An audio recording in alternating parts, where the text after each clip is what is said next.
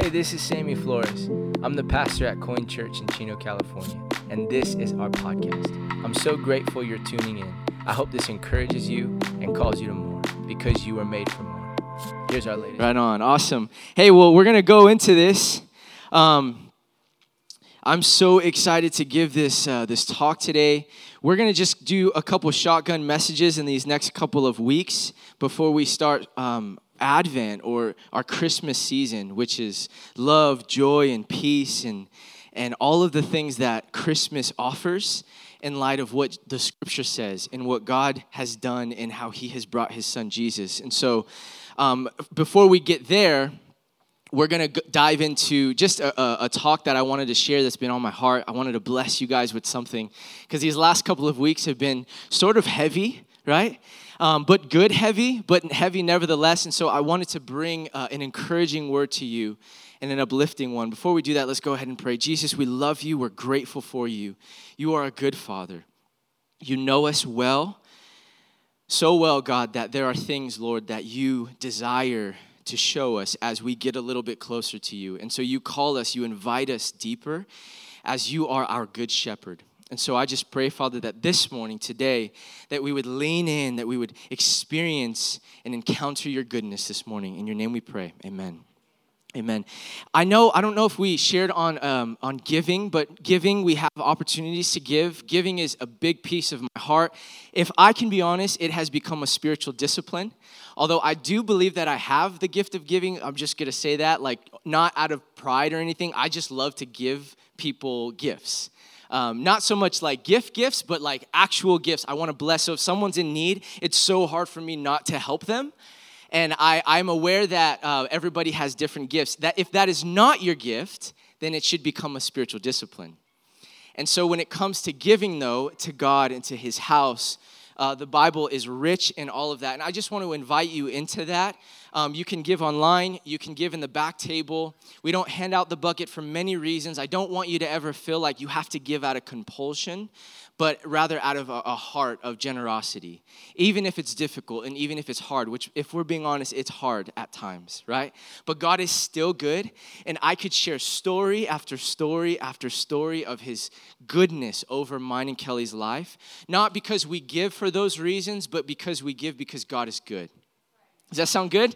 Awesome. So I want to bless you with that. And then Chase, I'm just going to call Chase out because he reminded me of something very important that myself, Chris, and Brendan and our crew talked about. We want to start being generous to the single moms in our community. And so I am held accountable. I didn't put it up, but we're going to put on that giving tab. If you click the giving, it kind of falls down. You know how it says outreach? For this month of November, we're going to change that to single moms. So we're going to bless the single moms in our community, and if you feel like you want to give over and beyond your tithe, then we want to encourage you to give to that fund so that we can bless the single moms in our community. Does that sound good? Awesome. Okay, so we're going to dive into this conversation of the title that I want to talk about, sort of kind of the thesis of our time together is Be Blessed. And what does it mean to be blessed? What does it mean to bless one another? When we think about being blessed, right, the only times we ever hear bless you or be blessed is when somebody sneezes, right? Yeah, and so it's like, well, God bless you, right? That's like one of the only times we say that. There's other times, right, in a ceremony or when you're getting married, you're blessed, but very rarely do we understand the biblical concept of what it means to be blessed and what it means to bless others. But if we're going to talk about being blessed, then we have to talk about the antithesis of that, and that's to be cursed. And I don't want to talk about curse in the fashion of like witchcraft or hex or sorcery or Harry Potter, but there is a biblical connotation to both blessing and curse. But my question is, do you realize the magnitude of your words? My mother, I don't know if she's in the room or she's out there somewhere. My mother always taught me this ever since I was a little boy. And I honestly thought it was over spiritual and it was way too much. Where it was like, Mom, she would just tell me, your words are powerful, your words are powerful. No, you have to speak that into being. She'd say stuff like that. I'm like, Mom, you're too much for me. All the time, ever since I was in junior high and high school, she would share this with me. She'd send me messages. She would encourage me to talk, like listen to to conversations about this. She would share scripture to me. And there was a time where my mom was going through cancer, and she beat it, and there was a lot going on. And I remember as a little boy, she had a little book, and the book had all of the blessings on it, right? Just a small little book of all of the blessings in the scripture. And every morning, because my mom was battling something and I was too young to understand, she would have me read these words over her. And so she taught me from a little boy, there is something about your word. She would quote the scripture in Proverbs, that life and death is in the power of the tongue. And if I could be honest, I didn't understand what she meant by that. Maybe I needed to be said in a different way. But nevertheless, as I've gotten older and more mature, as I've grown, as I've experienced the power of words, I have seen this happen in my life over and over and over again. And I want to show you what the scripture biblically means by this. Proverbs says this in 12:14, from the fruit of their lips, people are filled with good things, and the work of their hands bring them reward. You see, the weight of words coming and filling my heart. I'll never forget this happened to me. I was probably 18, 19 years old, and I felt called into ministry. I felt like I was going to be a preacher. I felt like I was going to do something. I just knew that I was called. And that's a whole other story. And I remember I came back from Bible school from Springfield, Missouri. I came to Chino, and I was just radically on fire for God. I mean, if you remember me at this time, I would go at like 11, 12 in the morning, at 11 at night, 12 in the morning to like Pomona. I would drive down to Pomona by myself. Now I realize how dangerous this was. And I would just walk the streets, and I would talk to certain prostitutes, and I would pray for them.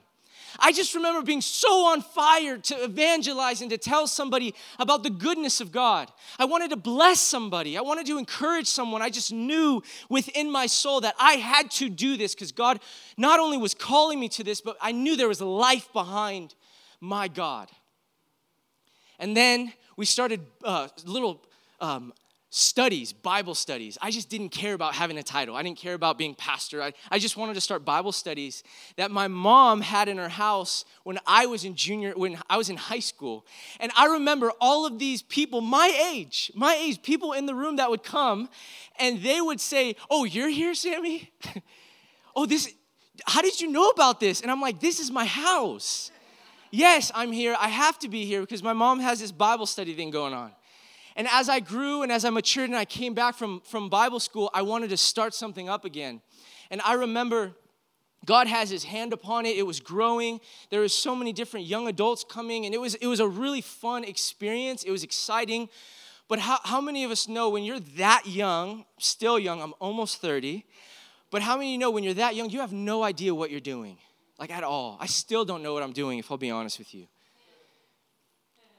And the thing is, I remember as it was growing, the theology was starting to get upset with people. The way that I viewed the scriptures, the way that I would pray, the conversations that I would have, and people were starting to get really upset.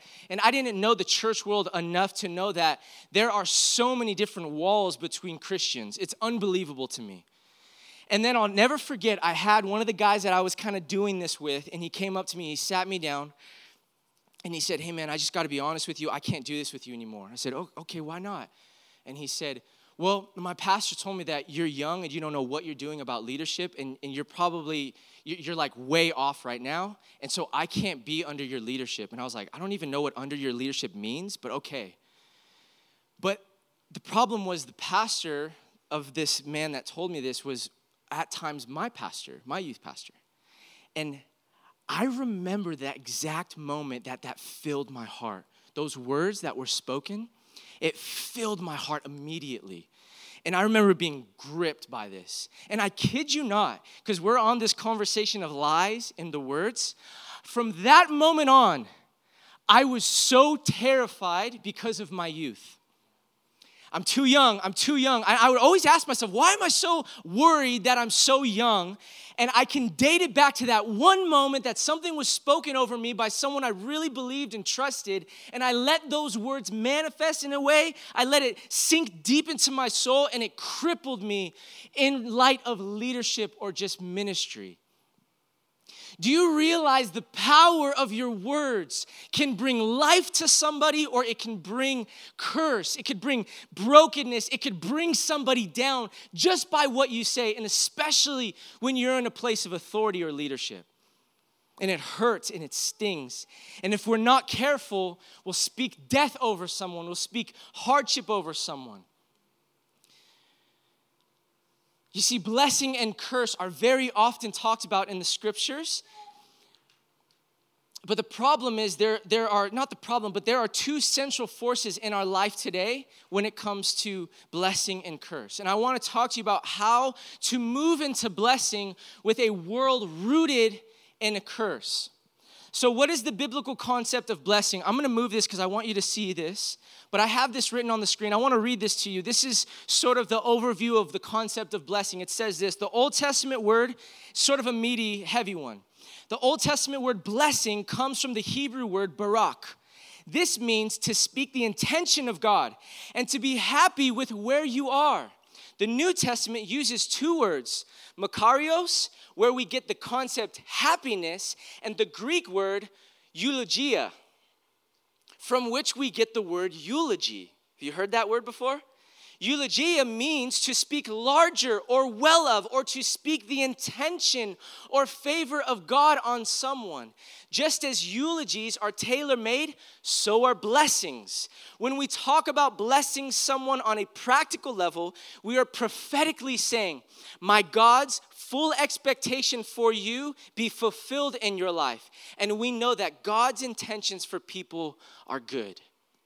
Dallas Willard says it like this: blessing is the projection of good into the life of another. Blessing is the projection of good into the life of another. Here are an example of a modern day blessing.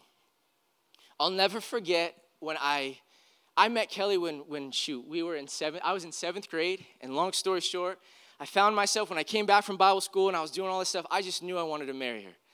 And so Kelly's father passed away when she was in fourth grade. And so traditionally you would sit down with father, right? And so I sat down with Mother Teresa. I sat down with Teresa. Her name's Teresa.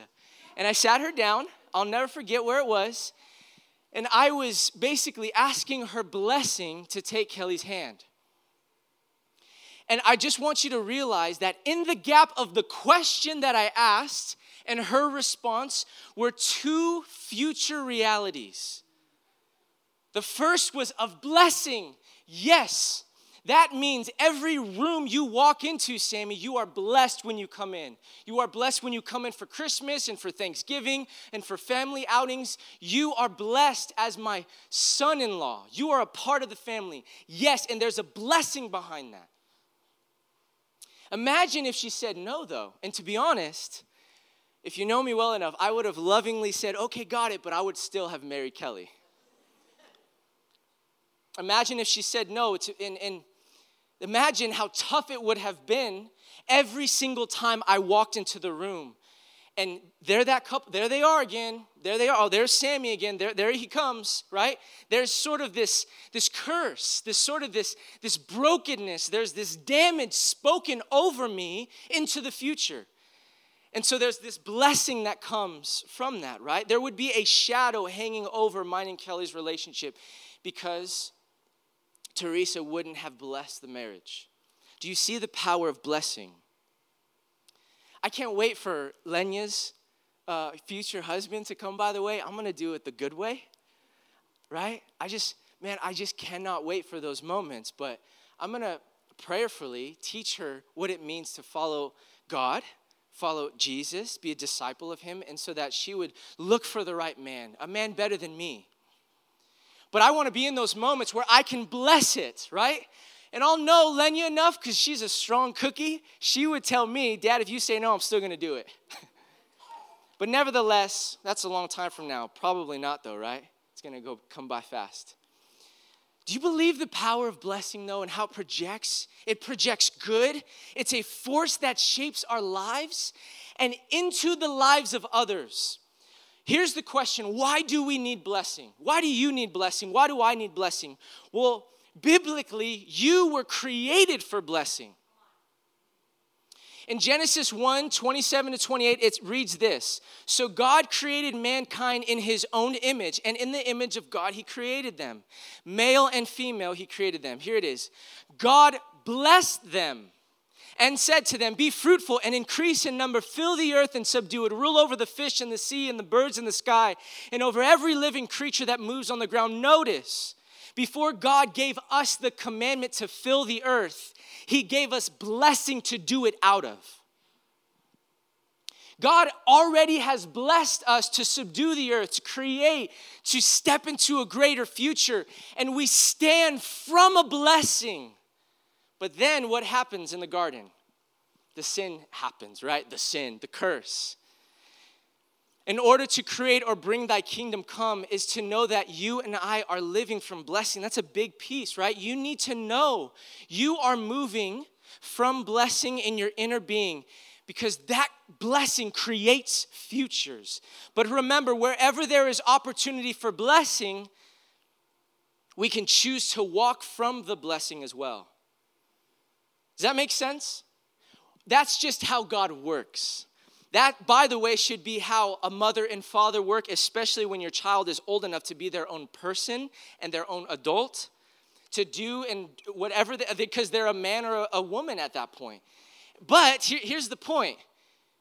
You have a choice to choose good or evil. You have a choice to choose to be blessed by God and to walk in that blessing, or to choose to say, I don't want any, I'm going to do it my way, God. And thus, when you do that, when we step into that, we step into the system God has already established, which is what is contrary to God is what? It's evil. Adam and Eve chose to rebel. They basically said, God, we're going to take it from here and we're going to do it our way. Here is what they learned. There is no blessing in this world, not one apart from God. You can say, man, you're over-biased there. I don't know. I love talking to the gray hairs of the room or those that have gone before me, those that have lived a little bit more life than me. And I've seen enough life to know this. There is no blessing, the blessing that comes from heaven, outside of God. I'm convinced of that. And my prayer as your pastor is that you would see that so well, it would be the writing on the wall, that you would see that with God there is color. There is goodness, there is the blessed life, there is love and joy and peace. All of the goodness of God, though there still is trouble, you stand in the blessing. And you can choose to not have that, by the way. You can choose to say, God, I'm going to do it my way. And my prayer to you in the most loving way is good luck with that, honestly. Because that route leads to destruction, into brokenness, into bitterness, into shame, into guilt. And I don't want that for you, but you have to want it for yourself. It's your choice. See, this brought the results of the curse. Here's the definition of curse. Rejecting, I don't know if it'll be up here, rejecting and resisting God's intentions, resulting in disfavor and displeasure, and our dysfunction and destruction. In other words, the curse is a result of our rejection of God's system. I'm going to read it again, okay? This is the definition of curse biblically. Rejecting and resisting God's intention, resulting in his disfavor and displeasure, and our dysfunction and destruction. The curse is a result of our rejection of God's system. Does that make sense? It's our rejection. It's not God, it's you. You're the one who chose not to step into the kingdom with God. You're the one who chose. So it's not on God at that point. God gave you a choice. And when we step away from God's way, we step into rejection that's already established in the system, if that makes sense. But this is Old Testament covenant. We're going to get to that in a moment. Then we see the curse of sin. The woman is cursed, notice, by childbearing. I'm so sorry, right? To the woman. But that's the result of the curse. It says that you will be cursed in childbearing. Cursed is the ground because of you, Genesis 3:17. Then the consequences come up not just in them, watch this, but in the lives of their children. In the lives of their children. In Genesis 12, I've talked about this over and over. I'll probably preach about this for the rest of my life, but watch this. In Genesis 12, Abram, which is a child of a lineage from Adam and Eve. Abram, sorry, that's not true, from Noah, but still, you get the point. Abram lies about his wife, Sarai, to protect himself. See the lie? In Genesis 26, his son, Isaac, lies about his wife, Rebekah, to protect himself. And then Jacob lies to steal the blessing from his brother. There is a lie of a generational problem there. And I see this over and over. And we have to realize a couple of things. One, I'll say this publicly. I am so grateful for my mother and father and the hard work they put in for their children. I'm honestly grateful for that. Mom, honestly, I know mom and dad are somewhere in the room, but like, I see that as I step back, that I'm standing on the shoulders of the hard work of doing the right thing over and over and over and showing up over and over and blessing God over and standing in his favor and reading and leading their children. I see the blessing because I get to stand in it now. I get to swim in that blessing. But the thing is, I've noticed this though. There might be families that you're the first family that has walked with Jesus. You're the first family that said, I'm not going to live how my past family and generations did. I'm going to change this and I'm going to step into blessing and not to a generational consequence or curse. And there's honestly, I'll just be real with you, it's a harder battle. I don't get to fight as hard like my mom and dad did. And then my great-grandfather was a pastor, so I get to put his mantle on. But I know that it comes from generations, and so you might be sitting here thinking, man, my family is like kind of messed up. All our families are messed up. But when you stand in God's goodness, when you understand what he's called you to, when you understand his word and his presence and the favor and the blessing that you get to walk from, not to, there's something that changes in the generations to come. And the scripture says that I'm not just bringing, this isn't just a self-help conversation. This isn't just unbiblical language jargon. This is the word of God. There are blessings and curses, or if I could say it like this, consequences when we choose to walk away from God. But I don't know about you. I want my little girls to swim in my blessing and my parents' blessing and the grandparents' blessing. And I want it to continue. The scripture says, for 1,000 generations, you'll be blessed.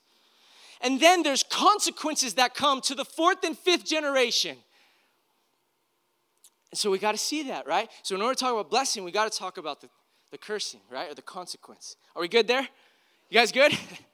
Okay, so the curse shows up generationally. We saw that. One side note, it may not be generationally. It might just be you. Did you hear that? It might not be generationally. It might not be your daddy or your granddaddy. It might be you. And so you, just like I, have a choice. You had a choice to wake up in the morning and you're like, oh man, it feels good. It's not as early. But if you have kids, that doesn't matter, right? And you wake up, Lenya's like up, and I'm like, the sun's not even out. What's going on? And I realized it was this shift and everything. But you had a conscious decision to get up this morning, despite whatever's going on in your life, despite how hard it is, despite how difficult it is, despite how good, you had a conscious decision to wake up and to drive here and to be present. You have a conscious decision to raise your hands and to glorify God. You have a conscious decision to wake up tomorrow and read your word or not, or speak life or death into somebody or not. It is your choice, my friend. And so notice, I'm real big on this generational stuff, but I cannot make an excuse of my life and my actions. There has to come a point where it's like, yes, that was how it happened, but I am my own man. That God gave me. I have my own fingers and mind and body and breath. Yes, I have a brain that comes from generations, a life, a line, but I'm going to cut that. I'm going to stop that, and I'm going to shift and change with habit and only by the Spirit of God. Because I want to step into blessing. Grandma Liz gets it. You see, we can show up for every Bible study, every prayer meeting, every worship night. We can show up to church every single Sunday. We can be fired up for God. But if our heart is not right with God, if I could use this language, you will step into spiritual resistance. because your heart's not right. Because there's darkness in your heart. And the only one who can fill that, the only one who can push away the darkness is God. It's his presence. It's the power of who he is. So if our hearts are not right, it robs us from the blessing of God in your life. I'm not talking about blessing like you're going to make $1 million tomorrow. I'm talking about biblical blessing. That is from the inside out type of blessing. God will not, I don't see this in the scripture. So if you can show me, yes, and then we'll have a discussion. I just don't believe God will not bless a rebellious, sinful life. His hand will still be on you, but you will be robbed of the beauty and the wonder. You'll have spiritual resistance. There's times people come, I don't know, man, I'm doing everything right, and I'm just talking to God, and I'm reading the scripture, and I don't know the heart of the man. I have no idea what's going on with you and God. But when there's spiritual resistance, it robs. God doesn't rob you from that. You're robbing yourself from that. Does that make sense? I had to hit on that for a moment. Okay, this is where spiritual resistance comes from. Other times, watch this. Other times, it's not just generational, and it's not just you. Other times, there are curses spoken over us by others. Or you might speak curses to other people. And again, I'm not saying this in sort of like a witchcraft sort of way, but we speak life into people or not. Then they can wound our spirits and change the scripts of our heart, okay? Listen to John Ortberg's words. I'm going to put this on the screen so you can all see it. He said it like this: I used to think that cursing someone meant swearing at them or putting a hex on them. So it was pretty easy to avoid because I did not swear much or do hexes. But I realized how wrong I had been. You can curse someone with an eyebrow. You can curse someone with a shrugged shoulder. I've seen a husband curse a wife by leaving just the tiniest delay before saying, "Of course I love you." The better you know someone, the more subtly and cruelly you can curse them. You see the power of your words there? I had to apologize to Kelly last night. She's not here, but last night when I was working on this message, because I was working on this last night because it's been that crazy. If you disagree with that, I'm sorry, but that's just how this week has been. And I'm like, Kelly, I can't keep doing this until I apologize to you. Like I just want you to know that I am sorry if I've spoken harshly over you. I'm sorry if I haven't blessed you with my words. And as my daughters get older, I'm going to have to apologize and repent on a regular basis. But I just don't want to be the type of father or husband that speaks down to my wife or speaks down to my children or disciplines out of anger and not out of love. So we have to be really, really aware and tentative of our words. So here's the question: are we doomed by the consequences or curses, or has God done something about it? Okay, which he has. But in the Old Testament, God begins to bless Abraham and Sarah that all nations on earth would be blessed through them. Numbers 6 says this. I love this. This is the priestly blessing. The Lord said to Moses, "Tell Aaron and his sons, this is how you are to bless the Israelites. Say to them, the Lord bless you and keep you. And the Lord make his face shine on you and be gracious to you. The Lord turn his face toward you and give you peace. So they will put my name on the Israelites." And watch this. "And I will bless them." Do you see what God is doing here? And what he's trying to teach the line of the priests? There is something to be said about the blessing of God, about the words that you speak over one another. Then ultimately, Jesus comes on the scene to fulfill this blessing in the new covenant or the new way that God does things, okay? Paul puts it like this. You guys ready? This is so good. Christ redeemed us from the curse of the law by becoming a curse for us. For it is written, "Cursed is everyone who is hung on a pole." He redeemed us in order that the blessing given to Abraham might come to the Gentiles, that's you and I, through Christ, so that by faith we might receive the promise of the Spirit. This leads to what theologians call the great exchange. From the Old Testament to the New Testament, and I wanted to show you on the screen. This is what Paul is basically saying here. You guys ready? Jesus was punished that we might be forgiven. Jesus was wounded that we might be healed. Jesus was made sin with our sinfulness that we may be made right with his righteousness. He died our death that we may share his life. He became poor with our poverty that we might inherit his riches. He bore our share that we may share his glory. He endured our rejection that we might have his acceptance as children of God. And he became a curse that we might walk in blessing. You want to say amen to that? I'll say amen to that. That's good. That is what Paul is talking about. God is in the business of removing the curse and releasing the blessing wherever he goes. All throughout the Gospels. Wherever Jesus is at, he encounters a curse, he pushes back and brings the kingdom of heaven there. And the blessing is released. Everywhere. Go back and read the gospel in light of that. Luke says it like this. One of my favorite passages is the Great Commission, right? Go and make disciples in all nations, baptize in the name of the Father, right? That's the end, kind of the goodbye send-off in light of Matthew, of Jesus. Look at what Luke says. I like this one better. Luke 24 says this, when he had led them out to the vicinity of Bethany, he lifted up his hands, and what did he do? He blessed them. While he was blessing them, he left them and was taken up into heaven. Then they worshiped him and returned to Jerusalem with great joy, and they stayed continually at the temple praising God. The last thing that Jesus does, the last image the disciples have of Jesus is a blessing.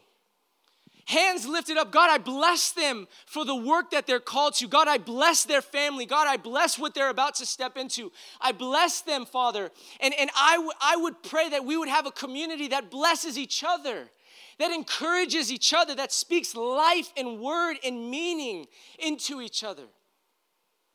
The final image the disciples have is of Jesus, their rabbi, blessing them. It's a mark on our discipleship, by the way, that we must be people that bless others. Mark others by blessing. I was listening to, I think this is awesome. Have you guys heard of, gosh, I'm going to butcher his name. Love Does? What's his name? Bob Goff. Who said that? That was so good. Come on, Chris. Bob Goff. Okay, I heard this story once, and I was just like, I'm like a really emotional guy, and I'm like crying, like, wow, that was so good. So Bob Goff is a very well-known speaker. He's a lawyer, and he writes all these books, right? And like, as I guess you grow in that world, you get like upgrades when you get driven places, right? Anyway, he's upgraded into a limo from his hotel, from the airport to where he's going to go. And he said that he's in the back seat, and he's like trying to knock and like see who the driver is. And Bob Goff asked the driver, hey, tell me your story. And so the man proceeds to tell him he has multiple jobs. He's trying to make it work for his family. It's really hard. It's difficult. And so he had to pick up this limo business and just to provide for the family. And he says, hey, man, have you ever been back here? He's like, no, I haven't. It's like a gift. He's like, well, you know what? Why don't I drive for you so you can be back here and experience this? And he tells him to pull over, and he's like, I don't think I could do that. He's like, don't worry, I'm a lawyer. It's okay, I'll figure it out. And so he has him get in the back, and he drives him. And the man gets out, and he gives him a hug. And here's my question. Think about this. If that limo driver, someone was to say, tell me what you think about Christians, what do you think he would say after encountering a man like that? And my posture as a disciple, as a follower of Jesus, is who are we wherever we go? Who are you when you're in the back of a taxi or an Uber talking to the driver? Do you even talk to them, or are you on your phone the whole time? Are we bringing the kingdom everywhere we go? Are we bringing blessing, or are we bringing curse to them? Because our silence might just be enough. You have no idea who's in the front seat as you're in the back. You have no idea what people are going through, right? Man, there's so many stories of that, of people that thought someone was doing well and they get upset with them and then come to find out their wife passed away that day or something happened horribly that day. You have no idea what is going on in the life of somebody, right?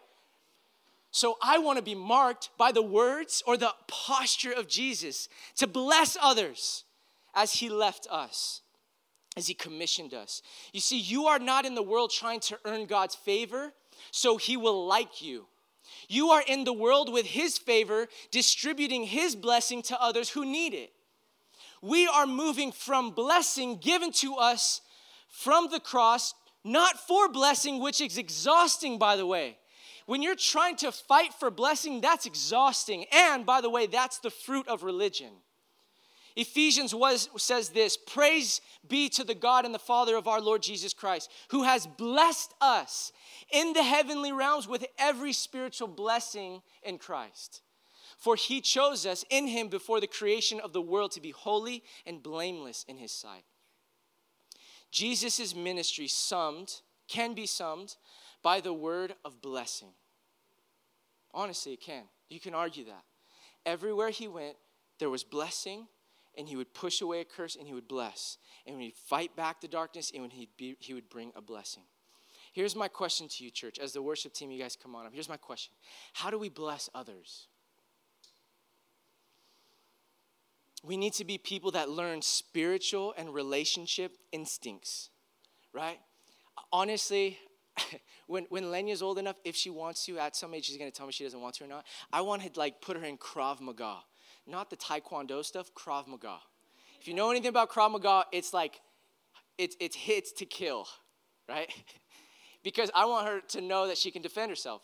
But if you've been around anyone that does Krav Maga or Taekwondo, I used to be all into that. My mom put me into it. And that's when I started putting holes in the wall at my house. But what happens is when somebody joins any form of martial arts or fighting, after a while, it becomes instinct, right? To where if you put your hand on their shoulder really quick, their instinct, if they're trained enough, if they're a black belt, they will react with instinct at times. And my prayer is that we would be that type of people, that we have a black belt in blessing people. That we would have the instinct to show life and love and word and deed and bless others. Not bring them down, not curse them, not speak death over them, but to bring life to them. Whenever there's a moment that someone needs to be encouraged, that we would have a black belt in showing the goodness and the blessing of God. John Ortberg says it like this. Blessing and cursing are not compartmentalized Bible words at all. They are simply the two ways that we treat people. They are inseparable as breathing in and breathing out. So when you look at speech, James 3 says this. With the tongue, we praise the Lord our Father. And with it, we curse human beings. That's what your word says, by the way. Who have been made in God's image, his likeness. Out of the same mouth come praise and cursing. My brothers and sisters, James says, this should not be. Proverbs 12:18 says, the words of the reckless pierce like swords, but the tongue of the wise brings healing. And I want to bring healing to people when I have conversation. I want to bring life to people when I talk with them. I don't want to bring people down. I want to bring those up, not by anything that I can do, but by the power of God within me. Does that make sense? So imagine if us men sat our wives down and said, I apologize for being a harsh man. I want to build you up and bring out all the gold that is within you. And I am sorry, and I will work on my words. Imagine if every man did that in this room that's married. Some of us have to sit down our children and apologize to how we've spoken to them and disciplined out of anger, not out of love. Some of us has to sit down our children and apologize and speak life to them. Some of us have to sit down our friends that we did wrong and go back and build amends of peace. Maybe you're here today and you feel the conviction of this conversation. Maybe you need to call somebody today and repent and apologize because you've cursed them. You see, the future in the kingdom that we're called to usher in is a culture of blessing others by speaking life, by showing life, by empowering those to continue the work. This is the power of blessing. Maybe you need to call somebody today that you haven't talked to for a really long time. And just speak life over them. Speak blessing, speak peace. I am blown away at times, if I'll be honest with you. I'm blown away by how many of us that love God, still have people in our lives that we have resentment for. Should not be in our community. So if you got to pick up the phone and it's hard, write your words down then. And just say, hey, I just want to share something with you. I know it's been a really long time, but you don't have to say, I'm here to bless you. You don't have to do that. Hey, I just want to apologize for anything that I might have done. I just want you to know I love you. Maybe it's your mom that you haven't talked to for years. Maybe it's your father that you've never talked to in hundreds, in years.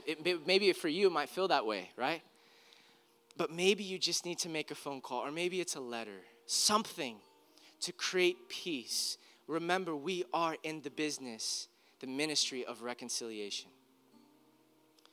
So my prayer to you is that you would take on the posture of blessing. I want you to be blessed today. I want you to know that God loves you, that he has a plan and a purpose for your life.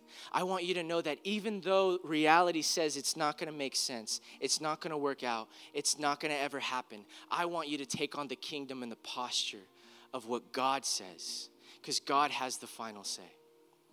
And what he says is blessing as he was being released into heaven. I bless you, I bless you, I bless you. Amen.